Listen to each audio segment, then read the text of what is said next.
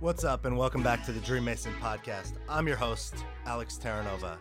I'm a Dream Mason, a performance coach. I work with strong and successful people to boldly declare what they want, get real about what's in the way, and create the strategy and the steps for more clarity, freedom, and success in their life. Together, we get things done faster, raise the bar on your goals, improve your relationships, and get crystal clear on what you really want. Now, if you haven't already, please support me and this podcast by subscribing on iTunes, Google Play, Spotify, TuneIn, or YouTube, and please leave a review on iTunes. Follow me, Inspirational Alex, on Instagram, and share this podcast with a friend. Now, a Dream Mason is a person who is brave enough to declare they have a dream and committed enough to do the work to build it. Now, I know we all have a Dream Mason inside of us, and my dream for this podcast is to support us by giving us a glimpse inside the hearts and minds of leaders, creators, and innovators to help us unleash our inner Dream Mason. Because your dreams don't build themselves. I want to give a quick shout out to our sponsor, Accomplishment Coaching. I won't let anyone sponsor this show, but I've personally done Accomplishment Coaching, their year-long life leadership training program, and it changed my life completely. Besides giving me a new career, it supported me to improve my relationships with my family, my friends, make the most money I've ever made, find more joy, and overall live a much more powerful life. So if you're interested in coaching, transformational work, or leadership training, Accomplishment Coaching is definitely the world's finest training program. Let's get into this episode. Girls, human beings, everyone out there listening to the Dream Mason podcast. I'm your host, Alex Terranova. So today, it's just me again. I hope you like it. I hope you get value when I show up and talk about some things. As I do this, I think about I want to be always clear. When I do these, the things I'm presenting aren't right. They're not wrong. They're really just meant to, my goal is to open our minds up to help us think about things maybe in a new way. Because if we see something in a new way, then new things become possible. So today I want to talk to you a little about fear and how it limits our lives. And I want to do this in the context of a car accident I got into. So just to kind of set up the conversation about, it's probably about a year and a half ago now, I was driving from San Diego to Los Angeles, and I fell asleep while I was driving. I wasn't doing anything wrong, didn't break any laws. I was just tired. I had been working a lot and I fell asleep. And luckily, I didn't hurt anyone. Thank God I didn't hurt anyone. And I didn't even hurt myself. It was really fortunate to have walked away from that car accident, having damaged a car, damaged some things on the freeway, but actually hurting not a single human being. So I want to get into this episode, and I hope you get some value and are able to see the world or light or fear or whatnot in a new and different way. I was driving down the freeway and my eyes opened to the flashing lights of a traffic freeway sign, which revealed to me that I was about to crash or collide with a concrete wall. I don't remember how fast I was going or how long my eyes had been shut. But I woke up, thankfully, with enough time to pull the steering wheel to the left so I didn't hit anything head on. But the side of the car I was driving took all of the impact. As the car hit the sign, the wall, I wrestled with the steering wheel to try to pull the car back onto the road and prevent it from really going completely out of control. And at worst, at the moment, I was thinking I can't let this car flip. The tires blew out, the axles bent, and the car stopped between the third and the fourth lanes on the 405. Now, if you're not familiar with the 405, it's a freeway in California that basically runs from Southern California north, and it's one of the busiest freeways in the world, especially where I was in the Los Angeles area. So I watched a group of cars pass by, barely avoiding. People swerved, people slammed on their brakes. The one thing that was crazy was nobody stopped. Not one car stopped to see if I was okay. And I realized really quickly that I was on my own, that I had to make a quick decision and and avoid actually getting hit by another car because I'm sitting on the middle of the freeway in a car that is unmovable. So I chose. I waited for another round of cars to go by, and still nobody stopping, people swerving. I actually grabbed my phone, jumped out of the car, ran across the freeway. It was like a successful game of Frogger. And I made it. And I stood on the side of the freeway watching car after car zoom past the wreck that I had left there, waiting for an impact. I mean, I literally felt like I was watching like a YouTube video, waiting for somebody just to hit it. And it's not what I wanted, obviously, but it was like I was waiting for somebody to hit it and this thing would just like almost explode. Thankfully, there was no second accident. So although in the moment, a year and a half ago, I almost lost my life, well, that didn't happen.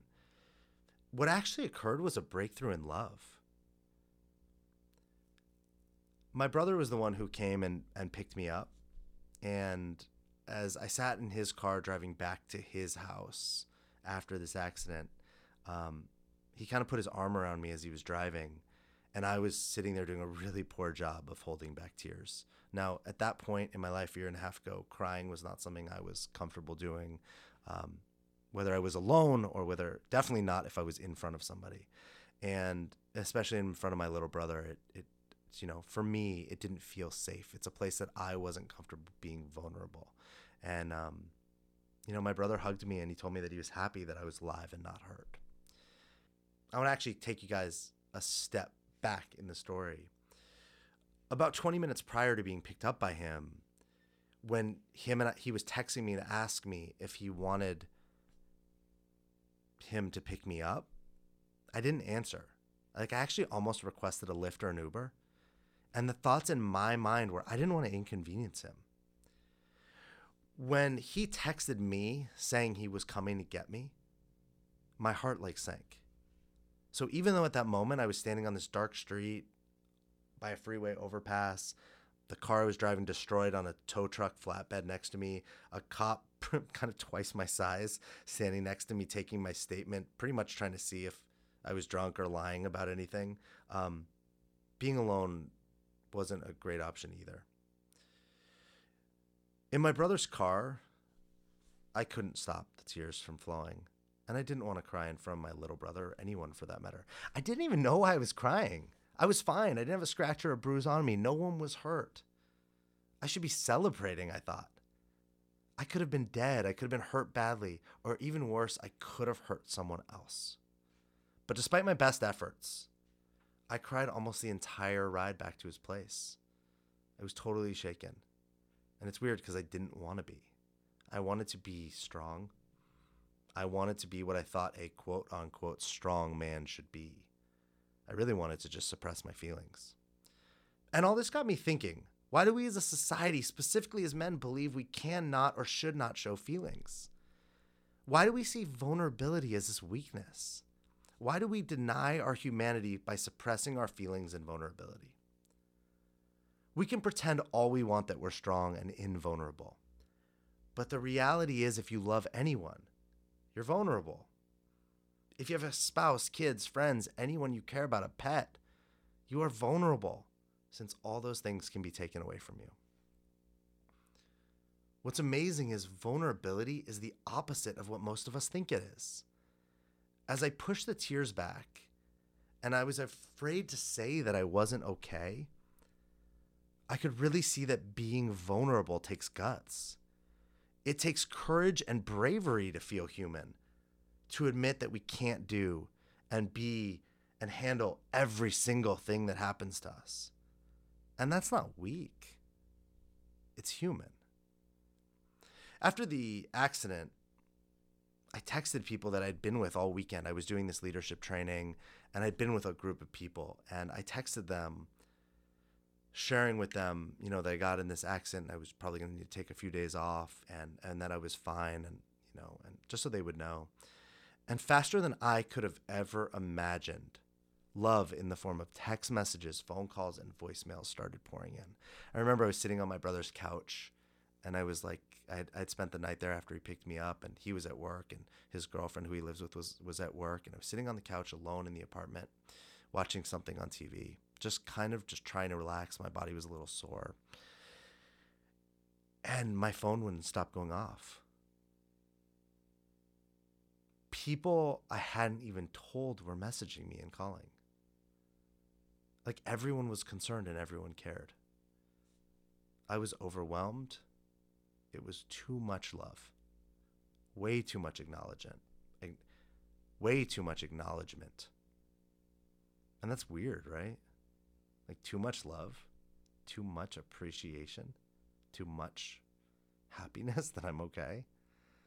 But every time I got a new message, I heard a new voice on the phone asking me how I was, or telling me how important I was to them, or that they were so happy I was okay. And I started to cry again. And that's when I realized I couldn't handle or be with all the love. I couldn't be with all the affirmation. I couldn't be with what I meant to others, or how important I am to them, or even the impact that I've had on their lives. But why couldn't I believe it? It's kind of weird, right? Like, what made it so hard to hear? As a coach, and as a man with a commitment to grow, to become more and more connected with heart and love and vulnerability, I had to take a look at myself, examine myself. And what I found brought even more emotion and vulnerability. I don't feel the same way about myself. I simply don't love myself that much. I don't think I'm that important. I don't think I'm that valuable. And there's this part of me that doesn't even want to. There's a part of me that says, it's not smart to love. It's not smart to be vulnerable. And it's definitely not smart to open your heart and let people in. Because love is scary. Love is heartbreak. Love is disappointment. Love is vulnerability. Love is dangerous. And love is a burden. If I give that much love, then it's forever expected of me. Hearing how important and impactful I am makes me think that now I have to live up to that standard all the time, or else I'll be in jeopardy of losing that love. If I open myself to show that much love or emotion, it's like I have to keep doing it. If I let people love me, I have to keep doing the things that had them feel that love or feel that way. And that was way too much fucking pressure. No, thank you. But guess what? It's not how love works. You don't have to earn love. You don't have to be anything to get it either. You do have to make a choice to be open to receiving and giving it. Love is so powerful. It has the power to crush us, and yet it has the power to let us fly. There's this really amazing fable about porcupines. It was the coldest winter ever. Many animals died because of the cold. The porcupines, realizing the situation, decided to group together to keep warm. This way they covered and protected themselves, but the quills of each one wounded their closest companions. After a while, they decided to distance themselves from the others, and they began to die alone and frozen. So they had to make a choice. These porcupines were either going to accept the quills of their companions or disappear from the earth. Wisely, they decided to go back to being together. They learned to live with the little wounds caused by the close relationship with their companions in order to receive the warmth that came from the others. This way, they were able to survive. As men, we aren't vulnerable. We don't let ourselves open up to be hurt, to be crushed, to be heartbroken. We keep ourselves separate. And while I said men, I know that there are women that can subscribe to this too. Humans, I should say. Well, we don't necessarily die. Our lives are muted, muffled, and dimmed. Our lives are black and white. When we shield our love we dampen our emotions. When we hold back our feelings and fear and avoid being with these human emotions and experiences, we dim our life and our soul. I was really good at keeping myself distant. Distance is safe. I don't get hurt. But distance is also alone. Distant has us angry at our neighbors, unable to show love or compassion to those that don't look like us. Distant makes us indifferent about people in war-torn countries and those that are starving and homeless here at home. Distant made people see me crash and had them keep driving by. Distant made me not able to ask for help from my brother and not let the natural flow of human emotions out. Distant made me unable to feel and accept love. Distant made me not even able to love myself. As the calls and texts kept coming in that day, I started to feel an energy and power that was flowing to me that I just didn't know how to handle. I was scared. I was out of my comfort zone. The energy of the moment matched the fear and the excitement of standing on the edge of an airplane about to skydive. I think it was actually scarier. Fear mixed with excitement. When you let go, you get freedom, peace, exhilaration, and a feel of life on a much higher level. We don't have to go do extreme sports to feel that way. We can just do the extreme and scary thing of letting love in. Giving and getting love. As Ram Dass says, just love everything. When we submit to feeling and experiencing emotions, love, joy, vulnerability, fear, and sadness, we are free. And we can finally live our lives fully, experientially, in full color. Thanks for listening to another episode of the Dream Mason podcast. I am grateful to have you here.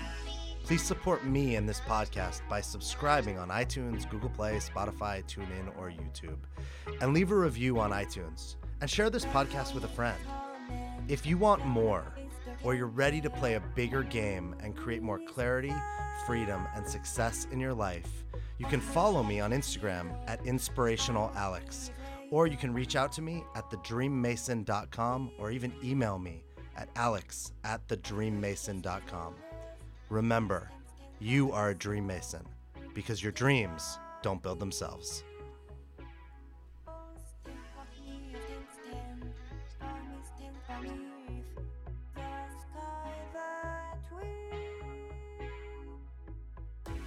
Shoot